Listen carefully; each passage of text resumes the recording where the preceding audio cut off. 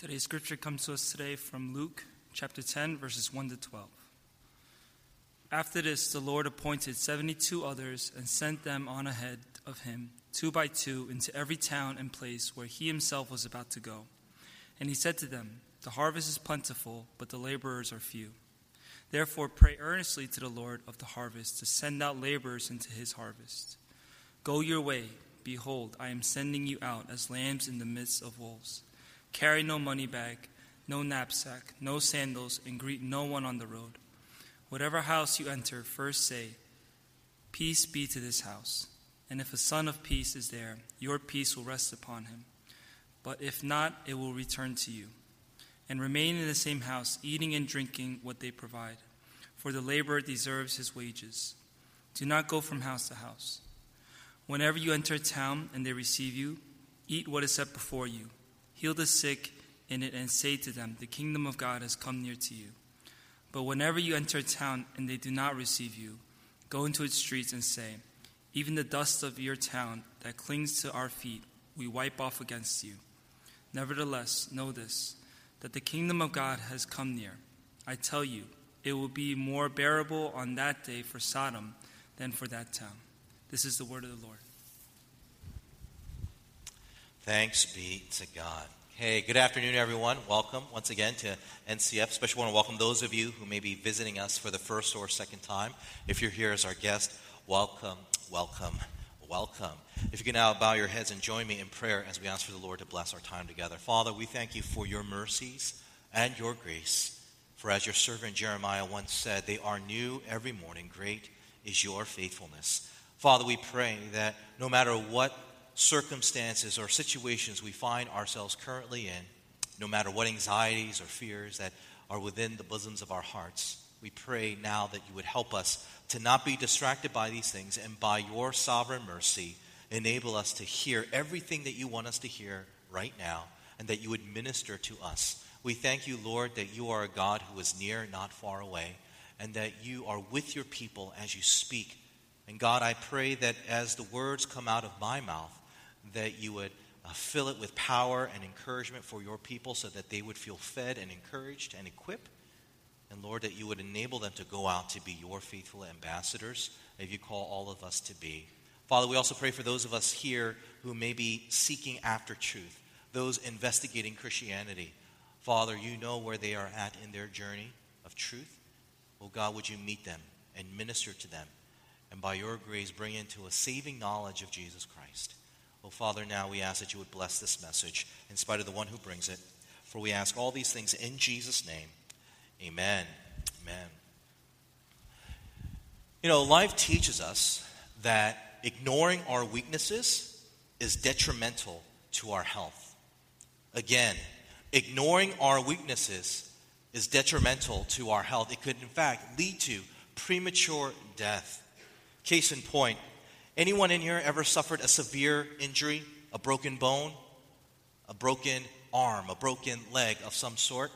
If you have, you would know that that part of your body, which was very mobile, had to be immobile for weeks, months, maybe almost up to a year. And one of the things that you probably have experienced if you've been in that situation is that that part of your body that is now immobilized has now atrophied and is now taken on severe, severe weaknesses. And one of the things that your doctors will tell you as soon as you get that brace or that cast taken off is this dire warning: make sure you prioritize in exercising and regaining strength in that part of your body, because if you don't, you expose your body to even more possible injury that will lead you closer and closer to death. Now, with that fact, consider this. When you read the New Testament, specifically the writings of the Apostle Paul, who wrote half of the New Testament, one of the things that you'll notice is that over and over, he uses a parallel analogy of the human body to describe the church, specifically the local church. As you read through the letters of Paul, you'll constantly see him referencing the church as the body of Christ. Now, that fact can serve as fuel to drive us into a deeper understanding of the church that sometimes, many times, we either overlook or downright ignore. And if it is true for the human body, to where if you ignore the weaknesses of it to where it could lead you to death, then the parallel lesson could be is that if you ignore the weaknesses in Christ's body in a particular local church, that local church is in danger of closing its doors prematurely and being shut down and virtually being dead.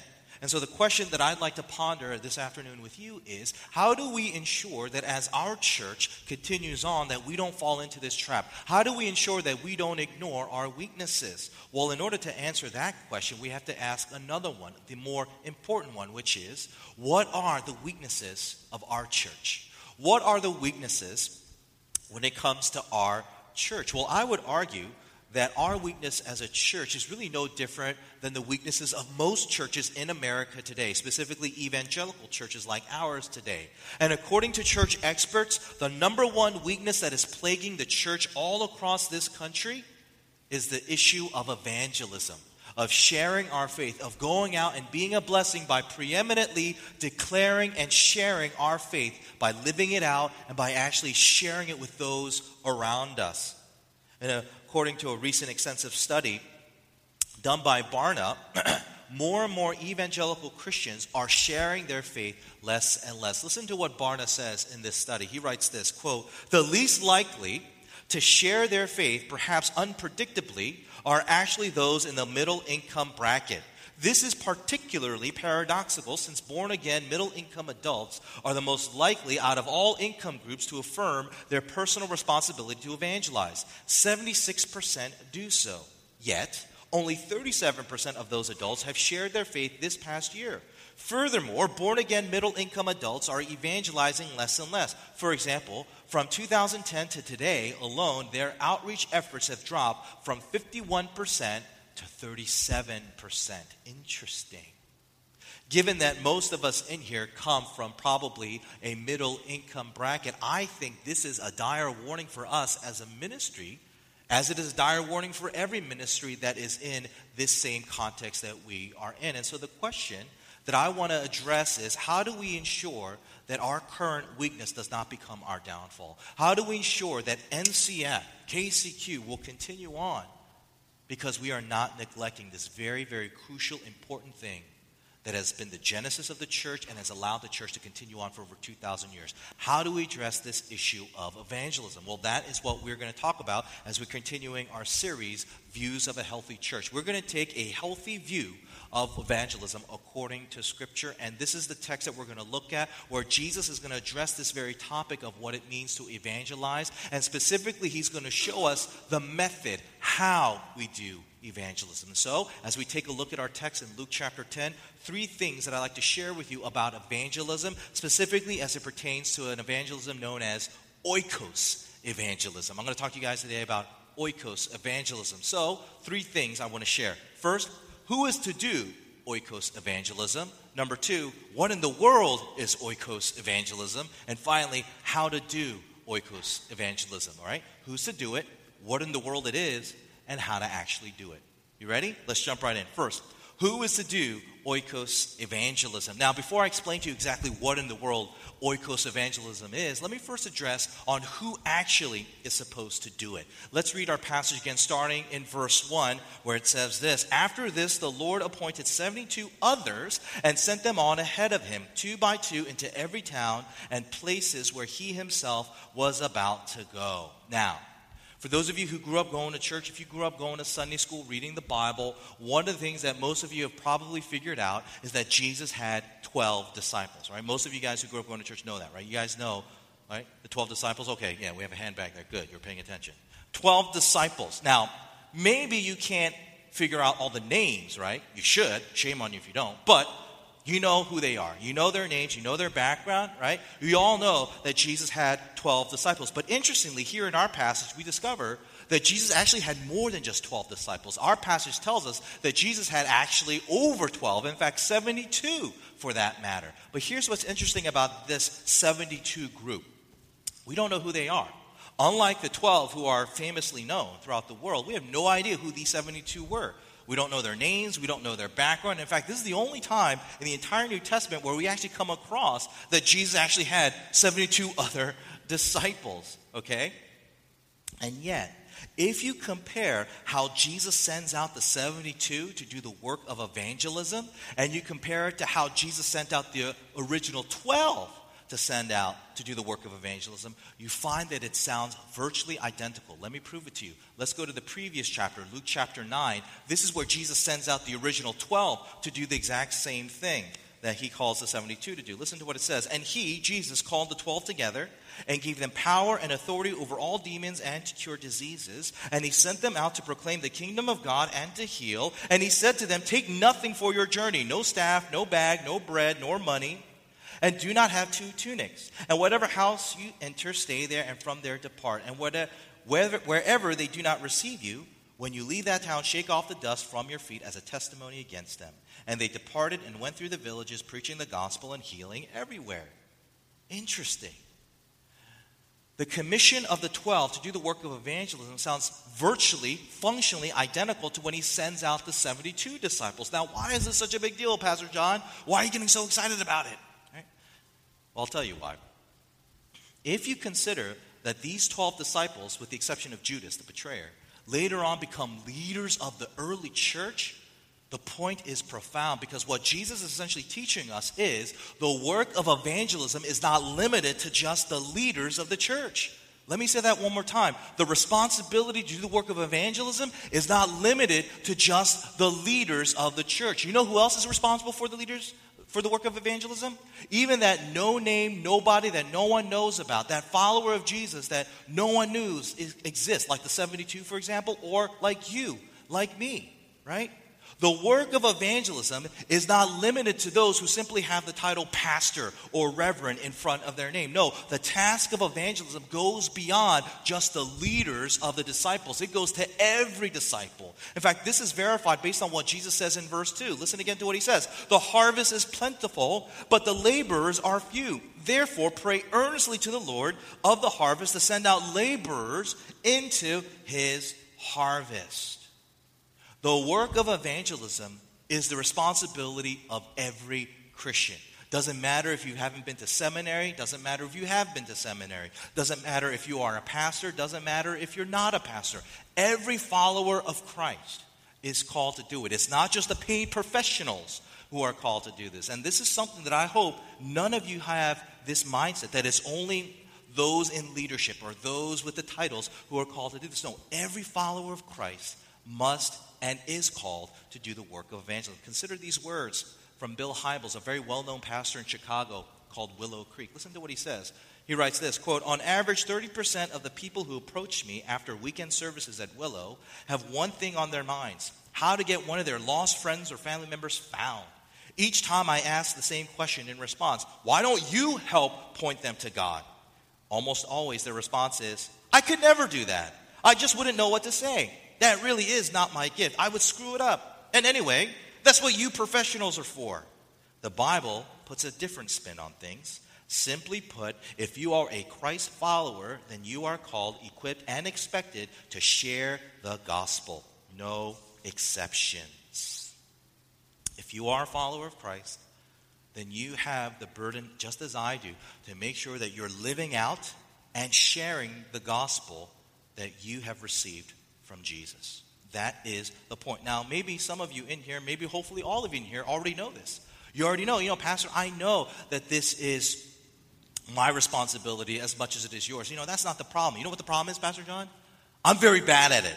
I have some horrific stories of me trying to share my faith, and honestly, I have not had any good luck at it at all. In fact, I've done some terrible things. In fact, I've got people running away from Jesus even more after I attempted to do evangelism. How do I do this, right? How? I mean, isn't that the preeminent question of today? How do we actually do this thing? Because sometimes it feels like you need a PhD in evangelism to do it. And of course, going to your local Christian bookstore doesn't help. Because if you do, and you go to the evangelism section, it's like a massive cornucopia of books everywhere. And there's all these different methods and strategies and all these different kinds of tactics of how to do it. I mean, there are weird kinds of books out there when it comes to evangelism and different methods. Maybe you've heard some of them, right? There's door-to-door evangelism. There's shotgun evangelism. What's shotgun evangelism? There's, There's latte evangelism. There's actually a book called Starbucks Evangelism. You ever read that one?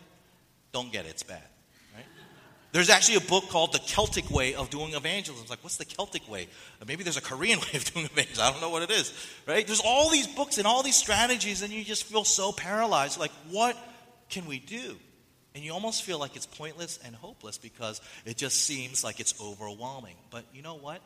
Jesus shows us in this passage that is not the case at all. In fact, in our passage, I believe, Jesus shows us a clear and simple method, a common sense method of how to share our faith. And to show you what that is, let me go to my next point, what oikos evangelism is. Now, I'm willing to bet that prior to this service, you probably never heard the phrase oikos evangelism. In fact, you probably never even heard the word oikos, unless you're thinking about the Greek yogurt that you pass by at the grocery store, right? And you're thinking, what is oikos evangelism? It just sounds like something that a bunch of Brooklyn hipster Christians would do, hand out free oikos Greek yogurt as you're handing out tracts about Jesus, right? Is that what it is, PJ? No, it's not. No, oikos evangelism is actually the method of sharing the faith that I believe Scripture here in our passage teaches us. Now you're like, wait a minute, Pastor John. We just read this passage together, and not once do we come across the word oikos. I don't see any oikos here whatsoever, right? There's no oikos. How can you say this text teaches us how to do oikos evangelism when you don't even see that weird word, oikos, in it? But it is there. Christian, did you forget that the New Testament wasn't written in English originally? You remember what language it was written in? It's Greek. And oikos happens to be a Greek word. And you know what the English equivalent is? House. Oikos is house. Now, did you come across that word house in our passage as we read it? Many times, right? Starting in verse 4, we read, "Carry no money bag, no knapsack, no sandals, and greet no one on the road. Whatever house you enter, first say, 'Peace be to this house.' And if a son of peace is there, your peace will rest upon him. But if not, it will return to you and remain in that same house, eating and drinking what they provide, for the laborers deserve his wages. Do not go from house to house." There it is. House. Oikos, evangelism. House, evangelism. Now, just so you don't misunderstand, when Jesus is referring to house, he doesn't simply mean the physical structure where a family lives in. You see, in the ancient world, oikos, or house, was a much broader term that basically meant all of your social networks, all of your connections. These are the people who are part of your biological family. These are also your employees, your slaves, which is what employees were in the New Testament world. They also include business partners who help you build up your household, that build up your oikos network, right? These are the people that you did life with. These are close friends who were like family, as if they were members of your household, right? That is what an oikos is. Oikos is all of the various social networks that you have in your life. Listen to this quote from missiologist Thomas Wolfe. He's a professor of missions at Golden Gate Seminary. He further defines it this way, quote, "An oikos is a social system composed of those related to each other through common ties and tasks. The New Testament oikos included members of the nuclear family, but extended to dependents, slaves, and employees. Oikos members often lived together, but always sensed a close association with each other. An oikos was a fundamental and natural unit of society and consisted of one's spheres of influence, his family, his friends, and his associates." So here we see that the term oikos is basically referring to your social networks. The people that you have some commonality with from a social standpoint. If you think about it, we all have this. We all have some sort of social connections with people because we have some common social connection with them. Let me give you a couple examples. Can we have it up there? For some of us, we have connections with people socially because we share a common blood.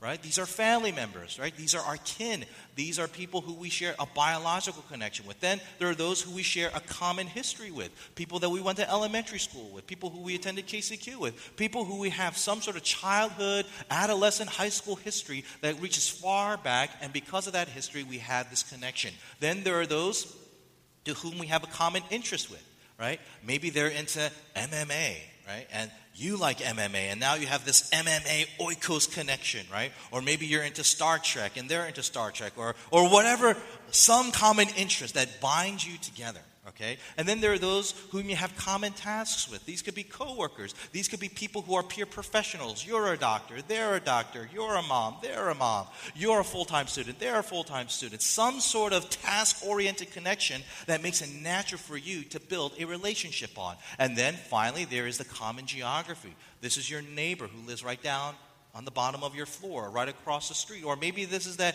guy who you always see at the coffee shop that you love going to, and you have kind of like that weird casual conversation that can easily springboard into something deeper. We all have some sort of social connection due to the common social ties that bring us together. These are the various oikoses in our lives. And according to Jesus, these are the people that we should be thinking about and praying for when we consider about who are we going to share our faith with. And this is something that many of us probably don't think of, because when we think about who we share our faith with, it's typically not these people, right? And yet Jesus says in our passage, yes, those are the people you should target. Listen to what he says in verse 4. He says, carry no money bag, no knapsack, no sandals, and greet no one on the road. What is Jesus saying there in this verse?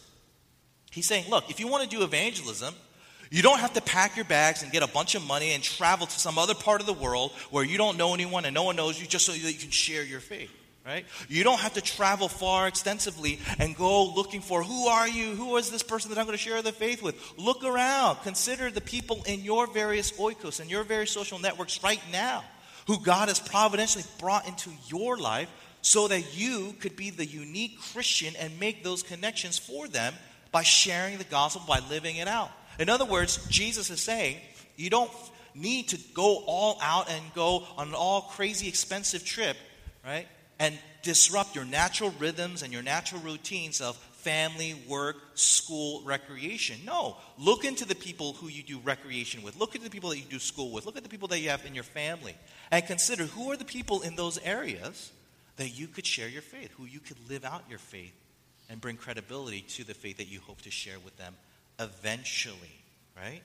That is what Jesus is saying. And interestingly, if you look at the data, if you look at the research that a lot of church experts do today, over and over, it says the number one reason why most people in America become Christians and get connected into a church is not because of some great program that they do on Easter and Christmas. It's not because of some flamboyant, charismatic speaker preacher. It's not even because of some food drive or mercy event that they do. No, the number one reason is, take a look at this chart. This is the Institute for American Growth chart, and these are the answers that they provided to the question, who or what is responsible for why you became a Christian from a human standpoint and why you're at church? Look at the answer that had the highest percentage: a friend, a relative. Clearly, oikos evangelism to where you are connecting with people already in your social networks, is the most fruitful and has been the most consistent method of evangelism that God's people have been doing, okay?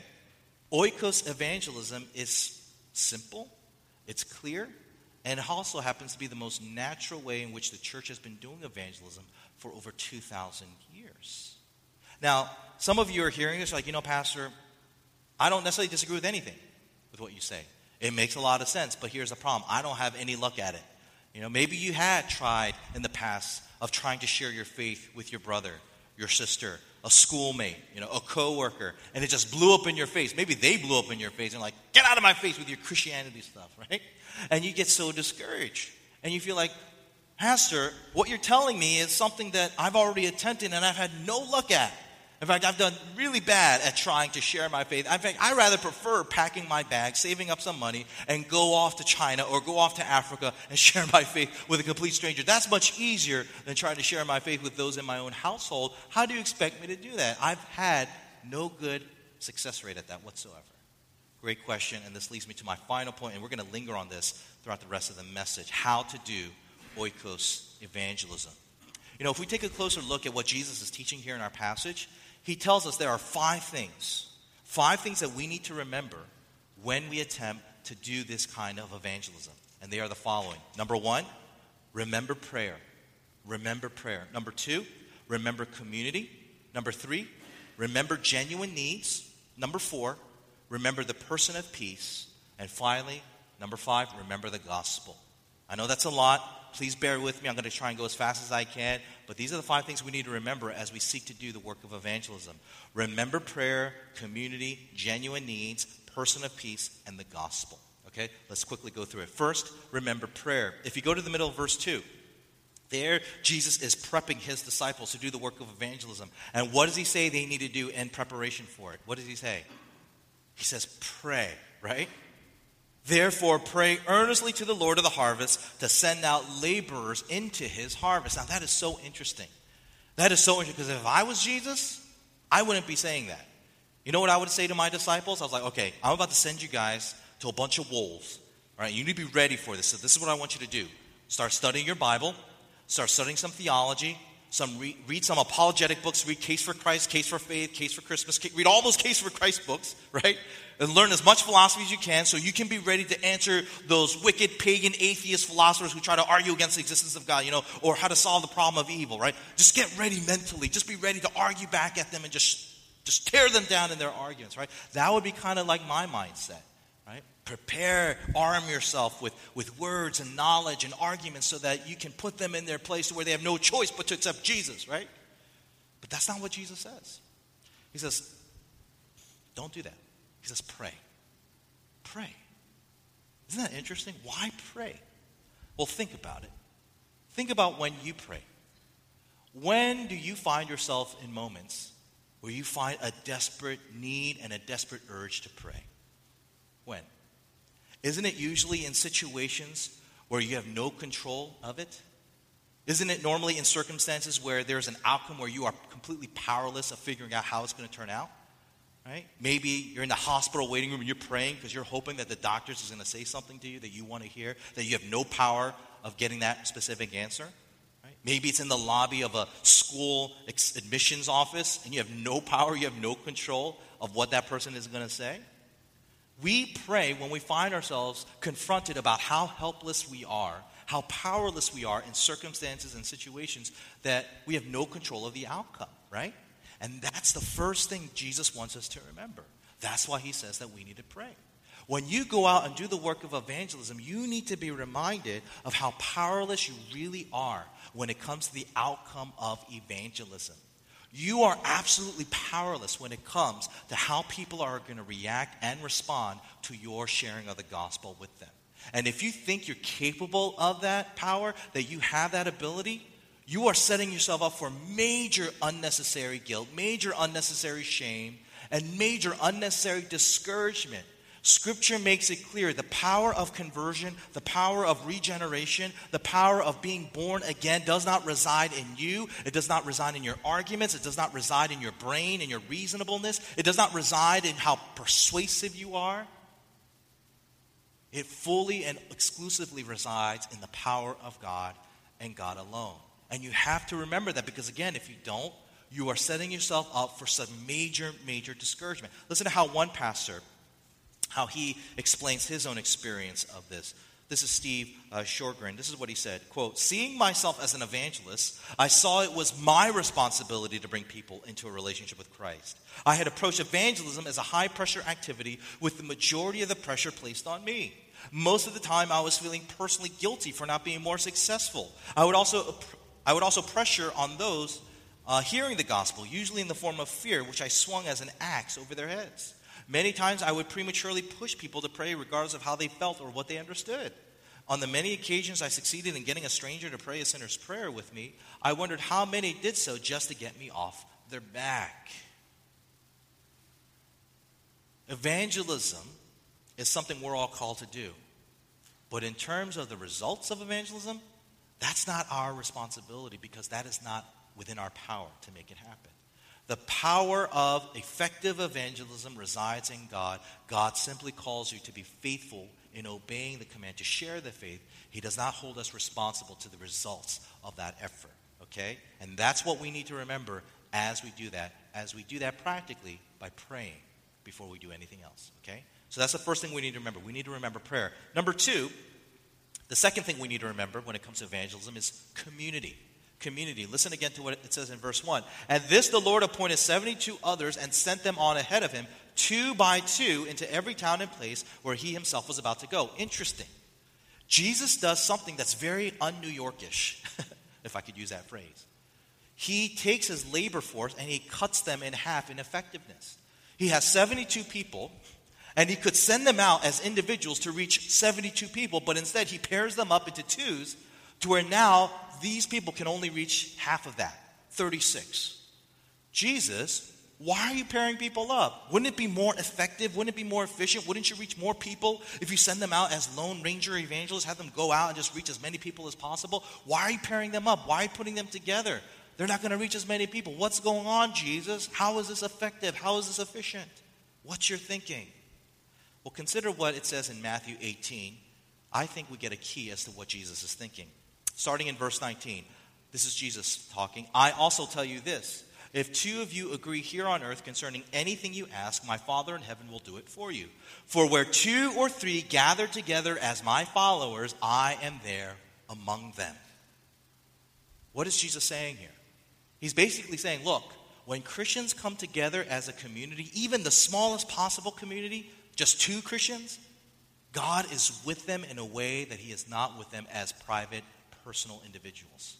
There is something about the saints coming together and forming community where God is more present, more palatable, and more at work than he is when it's just one solitary individual. And if you think about it, isn't this true? Christian, I would hope this is true of you with what I'm about to say, but aren't there Christian friends in your church or in your fellowship on campus to where whenever you're around them, they just encourage you, inspire you to think and act more Christianly? Aren't there Christian brothers and sisters in your life to where whenever they're around you, they just bring the Christian out of you, right? Not that it's hidden deep, but there's something about fellowship. There's something about mutuality and friendship in Christianity that just makes you want to be more Christian. Now, I'm not talking about being fake. I'm not talking about just being around Christian people and you put on a Christian mask. I'm genuinely talking about how friendships and social connections with people who you share Christ with are able to inspire you and motivate you to live up to the potential that God has called you to live as a follower of Christ. I mean, we see this in other categories, right? I mean, for you college students, don't you love studying with study partners, especially the smart ones? You avoid the dumb people, right? Even though the dumb people always want to study with you. You're like, no, I can't meet with you, right? But you always want to find that study partner in the beginning of the semester. You still go to class, and he's like, all right, who's the smart one in here? And you say, hey, I'll buy you a coffee. Let's hang out, right? Or when you want to work out, you don't work out at the gym. You find the brother who's going to lift weights with you, right? Someone who's going to call you out and slap you across the face like, you can do it, right? Like, yeah. The workout partner, right? You guys know in other categories of life that when you have someone who is also with you in something, just something happens. You get motivated. You get inspired, right? You get encouraged to where you want to do something that you would normally not be energized or motivated to do if it was just lonely you. And that same idea is true when it comes to living out our faith. I mean, I can't tell you personally how many times how I've personally benefited so much when it comes to doing personal evangelism. You know, I, by nature, am a very introverted person. I'm a very shy person. And you're like, what? How can you be doing what you're doing now? It's true. Right? I love speaking to you publicly, but if you come talk to me privately, I'm going to be like, sorry, I got to go to the bathroom. You talk to Sarah. That's why I married Sarah. No, I love Sarah, but my wife is like extroverted, right? Big time, to the point where it's annoying. I love her, but she can be sometimes annoying with her extrovertedness. And yet, look, God has brought us together, and in certain ways, we're able to do ministry that we could never do as effectively if it was just us as solitary individuals. And that is true of evangelism as well. You know, there are some people who are very sensitive to people's private need for space, personal boundaries. Those are the introverts, right? But they're the ones who are so anxious in making that first step of saying, hello, can I talk to you about Jesus? But then you have those extroverted guys who are like, hey, I want to tell you about Jesus, right? But yet they have a problem of not respecting boundaries. And you put these two together, man, what a force they could be. And there are so many stories of like that where Christians come together covering over each other's weaknesses, but also mutually enhancing the strengths of the individuals and benefiting from it. This is why as a community, we have community groups where we make evangelism as one of the top priorities of our community groups. Because really the community groups are really the perfect places where we can start living this out, where we can use each other's personalities and strengths and cover over each other's weaknesses and issues so that we can have more credibility in sharing the faith that God calls us to share. So clearly, community is very, very important when it comes to evangelism. Do not do it Lone Ranger style. Do not do it because you simply will not be able to do the work as effectively and as efficiently as God has called us to do. So that's the second thing we need to remember, community. The third thing we have to remember is genuine needs. Genuine needs. Read again verse 9 with me, where Jesus says, heal the sick in the households, and say to them, the kingdom of God has come near to you. Here Jesus is reminding us that when we seek to do the work of evangelism, we need to make sure that we do it with the mindset of the whole person. And what I mean by that is that when you share the faith, you're not just using your words. You're using your hands, you're using your feet, you're using your resources, right? When you do the task of evangelism, and if you only think that involves just sharing the gospel with your words, you're missing out on the key component. We are called to not only just share words, but to share our lives, to share our creativity, to share our money, to share our resources, so that we can meet other needs, right? Physical needs, material needs, relational needs. Part of the task of evangelism, make sure that we also know that we're not only feeding people's souls, but we're also feeding their stomachs. Listen again to how Pastor Steve Sjogren puts it. He writes this, quote, we live in a needy world. Their need is our open door for touching their hearts. The question is simply, given our present resources and boundaries, what could we do to touch these people with God's kingdom in a practical way? Each person struggles with the pain of life. Ultimately, all human pain stems from our alienation from God, but some types are unique to specific communities. In what specific ways do those who live in your city need help, healing, and wholeness? As we discover these particular needs and begin to meet them, we quickly gain credibility and a receptive audience. Why are we collecting kitchen supplies for the family at King's Inn Shelter? Why are we doing that? What does that have to do with Jesus? It has everything to do with Jesus. Listen, if we're telling the families at King's Inn, look, we love you, and we want to make sure that you don't suffer for all eternity, that's why we want to share Jesus with you, how are they going to believe that, and that we're really being sincere, if we're not really willing to alleviate the sufferings that they're going through now before they hit eternity? How can we credibly tell people to their face, hey, we love you, we care about you, to where we don't want you to suffer for all eternity in hell. That's why we want to share the gospel with you. But we're not willing to lift a finger in alleviating their present suffering here in history, right? The credibility factor is huge. If we're saying that we care enough about you to where we don't want you to suffer for all eternity, don't you think that that also should mean at minimum we should care about their sufferings here and now before they head into eternity? See, meeting genuine needs does add credibility to our sincere assumption behind why we're sharing our faith. We care about you, we love you, and we want to make sure that you know Christ. That this Christ is not just a spirit, but he's also a physical being, which means he cares not only for your spiritual needs, he cares about your physical needs. If you're struggling financially, if you're not able to put food on the table, if you have a leaky roof to where you can't cover over your family, that is what the church is called to do. This is why we're called to be outwardly compassionate as well. Meeting genuine needs is part and parcel of what it means of sharing the faith when it comes to living out the gospel. Okay? So that's the third thing that we have to remember. Remember genuine needs, how we can meet them, how we can minister to people. And then you're ready for number 4, which is remember the person of peace. The person of peace. Starting in verse 5. Whatever house you enter, first say, peace be to this house. And if a son of peace, or another translation puts it, a person of peace is there, your peace will rest upon him. But if not, it will not return to you. Okay, so quickly, what Jesus is saying here, because we're running out of time. He's saying this. When you consider all the various people in your social networks, all your various oikos, your work life, your school life, your family life, whatever, your neighborhood life, your KCQ life, whatever, the various people in those networks, and you start thinking about how you're going to share the gospel, some of them will respond very quickly. They'll respond very positively to where they're ready to accept Christ. You go to them like, hey, can I tell you about Jesus? Where's the baptismal font? Baptize me now. I mean, there are some people who are just like the low-hanging fruit. They're just ready to receive Christ. They've been waiting for you to come into their lives, right? Those are the people who are the person of peace. Or there are other person of peace where you meet with them for about a couple weeks, a couple months, maybe a couple years, and by the end of it, they're like, yo, I'm ready to receive Christ. Again, another person of peace. There are people in your Oikos networks who God has placed in your life so that you could be that unique individual Christian who brings your Christian friends into the mix so that you together could share the faith with them. But with that said, that also means there's going to be also other people who will not be interested. These are the people who are not the person of peace. They will not be peaceful towards you when you share the gospel with them. And Jesus says, don't worry about them.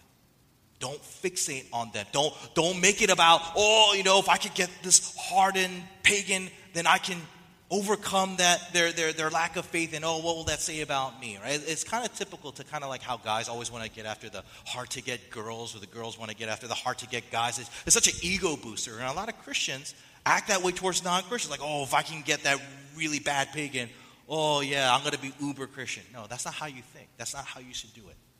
Jesus is saying that's not how you approach evangelism. When it comes to the work of evangelism, you need to pray and think about who are the people that God has already prepared beforehand that He is putting into my life that I can share my faith with, that I can live out my faith before. Now you're thinking to yourself, that sounds pretty complicated, Pastor John. I have a lot of people in my various social networks. How in the world would I even figure out who a person of peace is? How do I figure them out? How do I identify them? How do I know who they are? Well, I love how Rick Warren puts it. He puts it perfectly, and I think it's a very helpful way of figuring out who could be your person of peace. So who are the most receptive people? I believe there are two broad categories: people in transition and people under tension. That's because God uses both change and pain to get people's attention and make them receptive to the gospel. Anytime people experience major change, whether positive or negative, they develop a hunger for spiritual stability. People are also more receptive to the gospel when they face changes like a new marriage, a new baby, a new home, a new job, or a new school. God also uses all kinds of emotional pain to get people's attention. The pain of divorce, death of a loved one, unemployment, financial problems, marriage, and family difficulties, loneliness, resentment, guilt, and other stresses.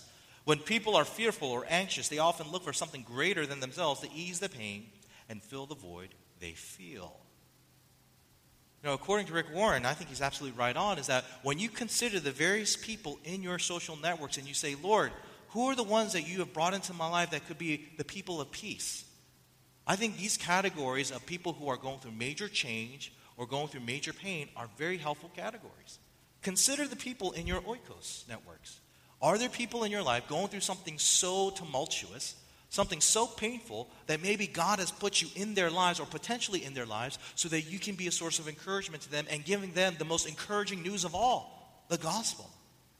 Consider the people in your Oikos. Are there people going through major transition? They just had a baby or they just had their third baby and they're ready to just out of sheer desperation just look to anything to be their source of strength. I can vouch for this. I just had my fourth kid, and I'm a pastor, and I'm ready to ask Jesus into my heart again.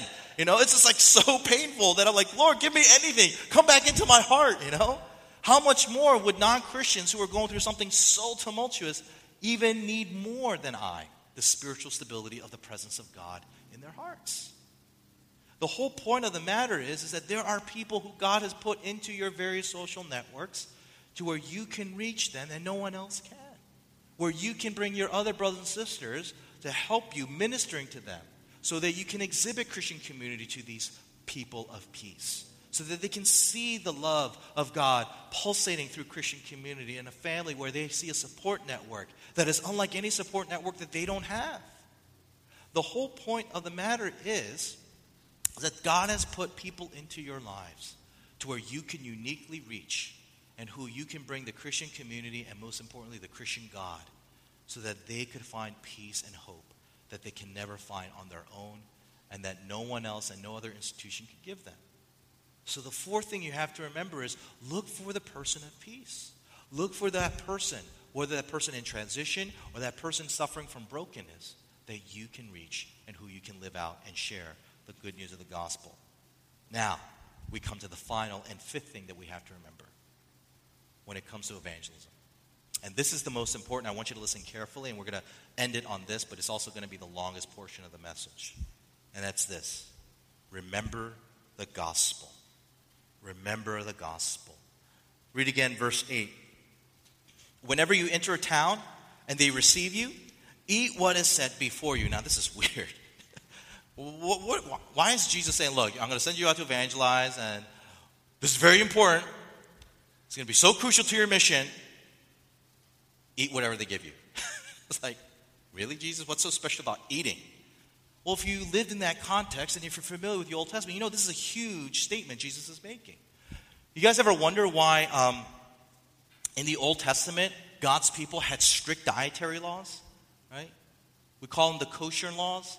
We still kind of see it in Jewish communities. You guys ever been to Ben's Deli? Ben's Deli? It's a good deli. It's a kosher deli. And basically, you can only eat their food because everything is kosher. You can't bring any food outside because it's not kosher.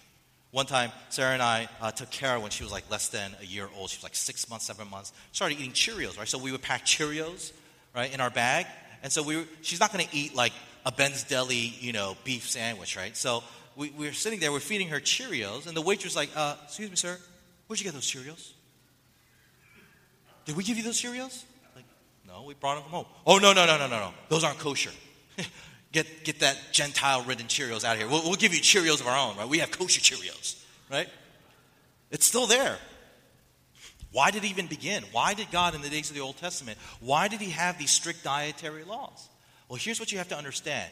In the days of the ancient world that was still prevalent in the days of the Bible, of Jesus' day, they had this notion known as table fellowship. You see, people back then, they didn't just eat just to satisfy their hunger. Eating was a huge social protocol. People ate together when there was relationship, when there was partnership. So, for example, when nations were at war and they finally made a peace treaty, you know what they would do? They would eat crazy meals for like days and days and weeks. They would celebrate. When they would have arranged marriages, what would they do at the end of the marriage? They would eat constantly, right? When business partners went into business for the first time, what would they do to seal the deal? They would eat. Eating was a symbolic act of saying, you and I, we are friends, we are brothers, we are partners, we are in relationship, right? Now, when you consider that in the days of Israel, all of the neighbors surrounding Israel were a bunch of pagan, God-hating people who worshipped idols, you can understand why God says, look, don't eat pork, don't eat grasshopper, don't eat horse, don't eat insects because that's what your pagan neighbors do. And we don't want you interacting with them to where they would lead your heart away from me and therefore you would worship Baal and sacrifice your children and do cannibalism and do all that crazy stuff. The whole point of the dietary laws in the Old Testament was to maintain God's people's devotion to him because he didn't want his people interacting with the pagans who hated him. Because once you have that table fellowship, once you have intermarriage, God's people's hearts would go away from God himself, right? But here's the thing. God's people, as they received these dietary laws, had a very perverted interpretation of it.